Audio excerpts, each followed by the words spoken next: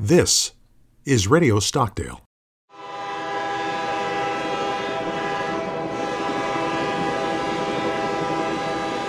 Welcome back to Radio Stockdale, and I'm joined by Professor Doug Rau as we talk about the second episode of The Switchman from Stockdale Interactive. Again, shameless plug from the start. You can play all of these scenarios at www.stockdaleinteractive.com. Doug, let me bring you into this. Last time, you did a great job in actually talking about that scenario, which really is a takeoff on Philippa Foot from 1967, right? Yes, that is right. So I thank you very much for bringing me back because, Michael, this is a scenario that we talk about regularly, and it gives me pause on a regular basis just to think, what would I do, and what sort of a situation is this switchman really in? And that's the key in this episode, because we're talking about the switchman, he or she, him or her, and we're really talking about the moral deliberation part of that. How does that play in here? Well, if I could, I gave this example in class the other day, and as it came up, the students said, "Oh, it's very easy. This is what you should do. You should try and help those people." And I say, "Why? Why do you have to do that?" And as we talk about moral deliberation, you always start with the sense you have an obligation to everybody to treat them with dignity and respect.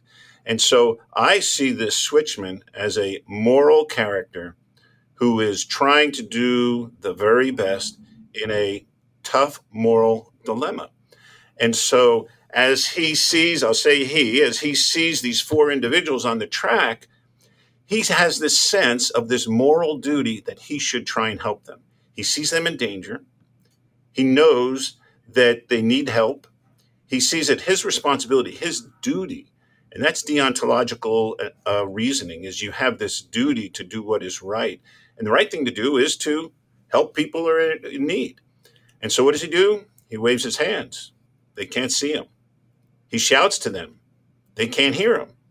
He sees a switch that will move the train away from the track where the four people are.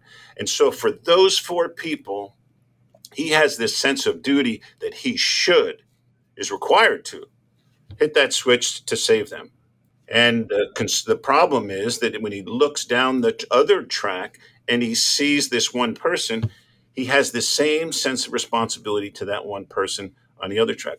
They have the right to not be injured. They have the sense that we should treat them with dignity and respect. And so the right thing to do for that one person is not hit the switch, to protect them.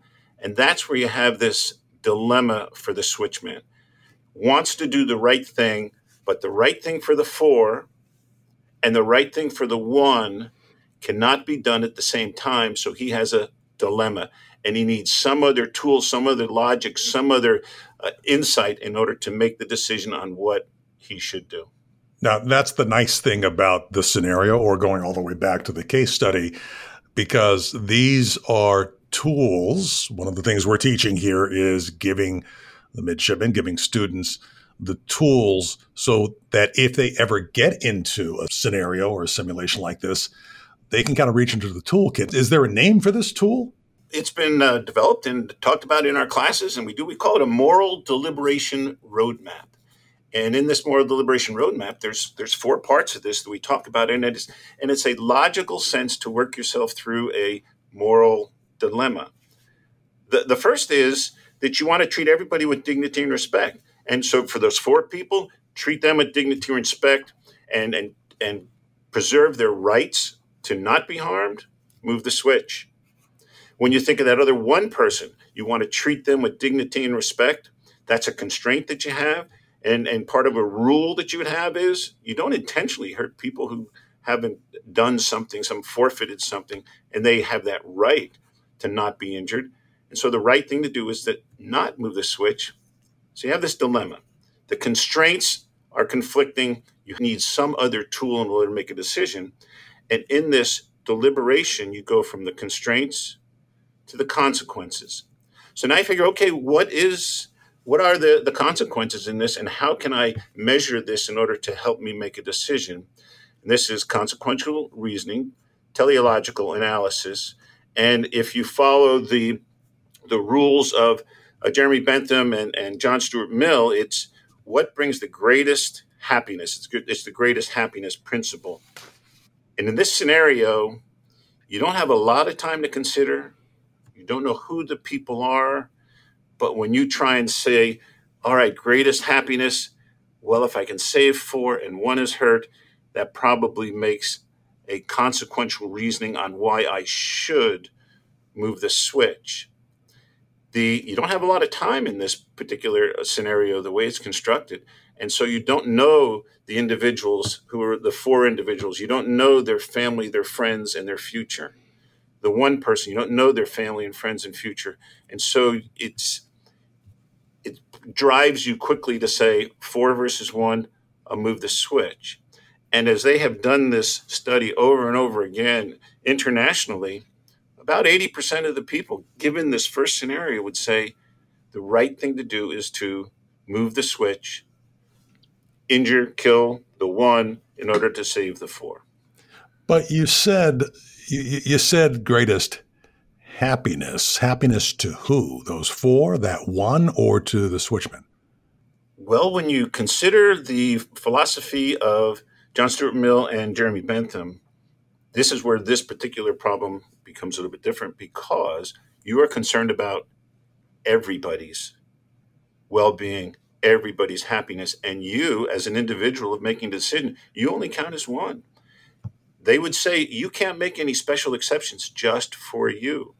You need to consider the second, third, fourth degree impacts on these people. So when I say family, friends, and future, these 4 people, they have family, they have friends. What you don't know at all is, what does their future look like? In the long run, what will be their impact on society? And you only have a very short time in this scenario in order to do this, so you can't answer all of those questions.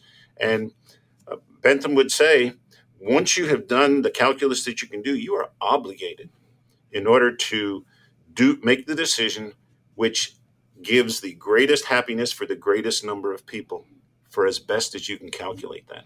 Okay, now you used an important word. You're obligated, right? You're obligated. What if you don't carry out that obligation? What is that called?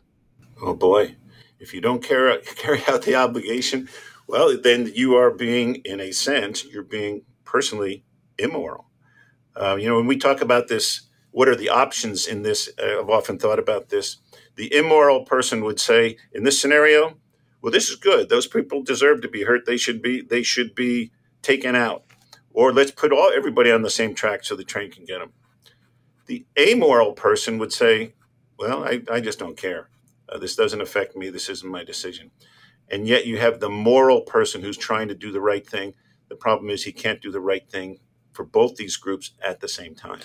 Let me break that down again. So amoral means something in your heart, something in your brain, maybe. It's not that you're going to pull the switch or not pull the switch. Tell me that again. What's amoral? Well, the amoral is that I don't feel any moral obligation at all here in this scenario. I see people who are in harm's way. I don't have any consideration that. It doesn't affect me. There's no role that I should play. And again, as we have talked about this in a particular class, I've asked, why is the switchman concerned at all? Because the switchman is a moral person that sees someone in trouble and knows that he has a responsibility to try and help them. So he waves, he yells, he considers moving the switch in order to help those people. The amoral person would say, this isn't my responsibility. I have no role here. There's nothing that I should do or be concerned about. Then let me touch on this last thing. The immoral person, I'm assuming, if I understand you right, Professor, won't even wave his hands or yell because they want something to happen? I think that would be kind of it, that they would see that as it's those people deserve it, and I don't have any responsibility, yes, but this is the right thing that should happen. They should be heard. And I don't think that's where we want people to think about this problem either. Okay, now this is complex. Wow. Is that enough information you need to make a decision? Well, not always. And what I appreciate in the scenarios that you presented, you present additional uh, things into the scenarios that make it even more complicated. When we talk about the moral deliberation roadmap, we're talking about you start with the constraints. What are those things that you know owe to all people at all times? Dignity and respect.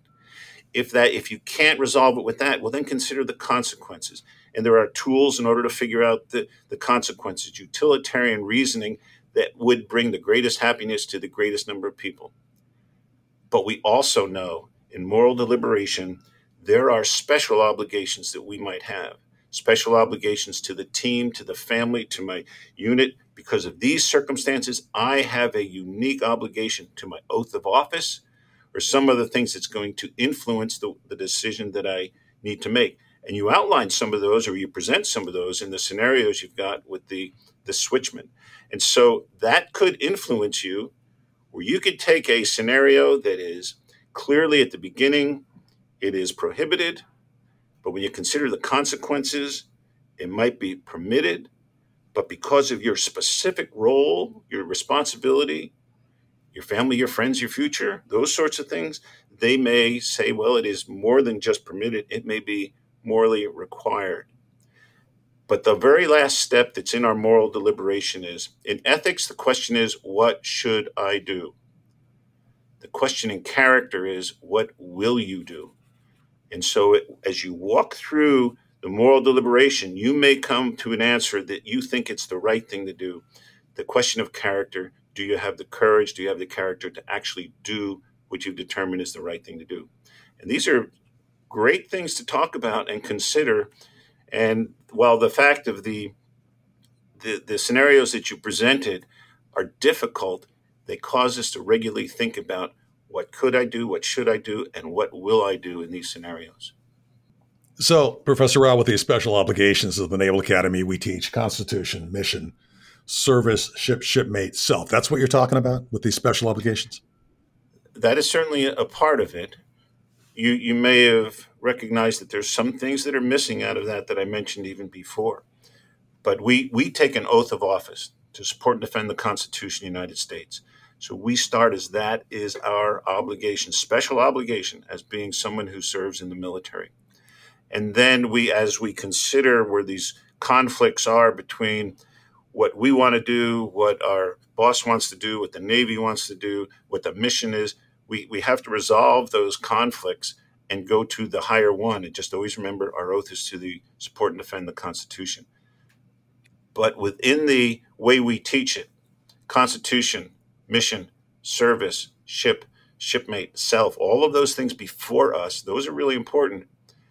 But what a big part of the conversation is, there are other constraints that we have, special obligations we have, that specifically might be family, might be faith, it might be teams that are a part of this, our lives, but are not listed in this way that we work through it. Professor Doug Rau, excellent talk about a perspective that we don't always really focus on, moral deliberation and the roadmap that's taught to the midshipmen. It's really applicable outside of the naval service. But thanks for taking the time to talk about this relative to the Switchman at Radio Stockdale and StockdaleInteractive.com.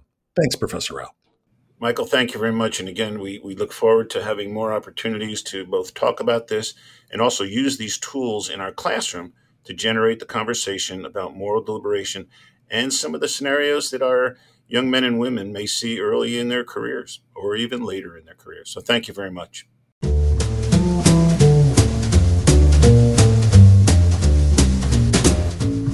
You've been listening to Radio Stockdale, a series of podcasts produced by the Stockdale Center for Ethical Leadership at the United States Naval Academy. You can hear more podcasts at stockdalecenter.com/podcasts.